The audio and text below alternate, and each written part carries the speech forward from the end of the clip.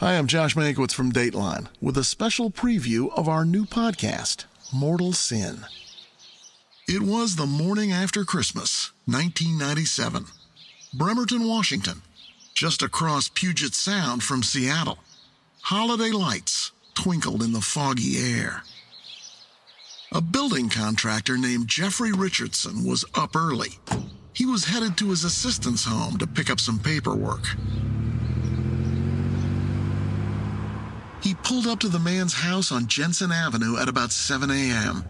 As he got out of his truck, Richardson heard a loud crackling noise from somewhere behind him. Then what sounded like glass breaking. That's when he saw it, flames and smoke leaking out of a window at the house across the street.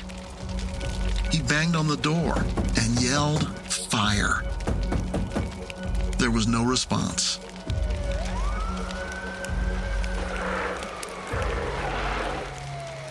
Engine 3 from the Bremerton Fire Department rolled up in 5 minutes. Firefighters contained the blaze and made their way to the main bedroom. It had been completely scorched. The ceiling joists were black with soot and ash, and they were starting to collapse into the room. On the charred bed, investigators saw a body in a sleeping position.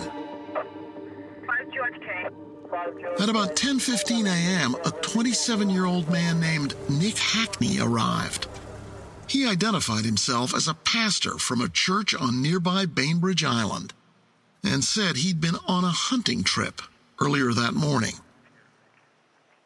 Nick looked at the smoking wreck of a home and told a cop, "That's my house." And then he heard the grim news. There was a body in the bedroom. Nick Hackney put his head in his hands, and then he said he knew who it probably was. His 28-year-old wife, Dawn. Word quickly spread among Nick's flock at his church. Nick's young wife of just 7 years was gone. It was all so heartbreaking, so shocking, so dreadful, and so unfair. They didn't know the half of it. This is a story about religion. They're singing their hymns, they're saying their prayers, and they're getting caught up in something just a notch at a time until it seems like it's too late to turn back. It's about the power of prophecy. And one of the charismatic gifts is the gift of prophecy, where you hear an inspirational word from the Holy Spirit or from the Lord. She made a comment to him. She said, "I'm ready to go." She said, "If I were to die, I'm ready." Oh, and it's also about sex. A lot of it. So you could serve God by providing physical comfort to one of his servants. Right. And finally, this is a story about murder. There is God, there is also a devil.